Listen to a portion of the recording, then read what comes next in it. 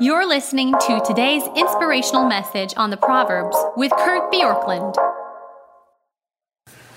Proverbs 23, verse 17 and 18 say this: "Let not your heart envy sinners, but continue in the fear of the Lord all the day. Surely there's a future and a hope will not be cut off, and your hope will not be cut off." The New Living Translation says, "Don't envy sinners, but always continue to fear the Lord. For surely you have a future ahead of you. Your hope will not disappoint." This verb that's used here for the idea of envy, according to the net notes, is a verb that means to be jealous or to be zealous, and it describes a passionate intensity for something. The English, if the object is illegitimate, is called envy. If it's correct, it's called zeal. But here the warning is not to envy sinners. The second colon could use the verb in the positive sense to mean, but rather let your passion burn for the fear of the Lord. So what does all that mean? In many ways, comparison is the thief of joy. Have you ever noticed this? You may have something and love that thing, and then you see somebody who has a better version of it, more of it, and all of a sudden your thing doesn't feel as happy anymore. I remember when my son went to a birthday party one time when he was really young, and he got one of those helium balloons that make kids really happy, and he was playing with it. He was overjoyed. He was passionate about his balloon, and then one of the other little boys at the party got two of these balloons, and all of a sudden his one balloon seemed inadequate. It seemed insufficient. His comparison, his little 2-year-old mind had made a comparison, and the comparison had stolen his joy. In many ways, it's natural to make comparisons. It's difficult not to compare how we're faring when we see how others are faring. This is complicated for us when we see someone get ahead of us who has little regard for God and His ways, and they seem to thrive. In this setting, it can become tempting to think that it doesn't matter if I follow God's ways or not.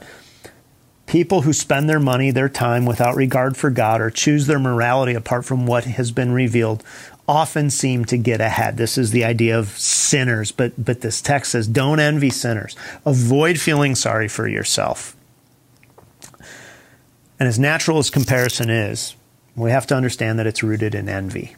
And envy is comprised, according to Derek Kidner, of an undue preoccupation with oneself and with the present.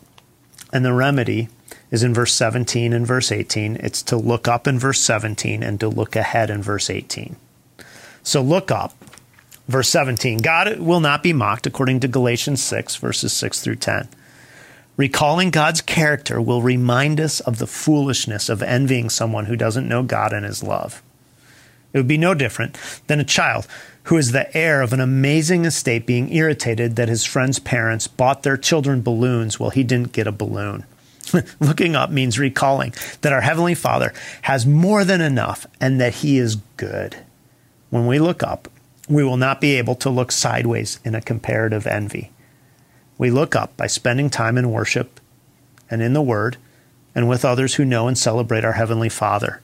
We look up by remembering that Jesus has done for us on the cross something that we can't do, and therefore we see God's heart for us. But we don't just look up. We also look ahead. Verse 18 it says, "Do not fret over the life and passing rewards of the wicked." Actually, this is from the Zondervan Study Bible, where we're told this as a summation of verse 18. "Do not fret over the life and passing rewards of the wicked. Instead, focus on and possess a passion for glorifying God. In the future, God will reverse the present situation by punishing the wicked with the loss of everything and rewarding those who fear the Lord with eternal life." For a time, people who do not honor God seem to prosper, but they have no future. To those who follow Him, God promises a hope and a wonderful future, even if they don't achieve it in this life. That's what the Life Application Study Bible says. The story of our lives is not told by the events of this life. It will be told by the future that is beyond this life. What this means is you and I can't count the balloons that we have now or our counting will ultimately be off. So today, will you choose to yield to envy, or will you set your mind on things above, as Colossians chapter 3, verses 1 and 2 say? Thanks for joining us here today. There's a lot of great content to explore on Orchard Hill Plus and on the Orchard Hill main feed from the weekend. Have a great day.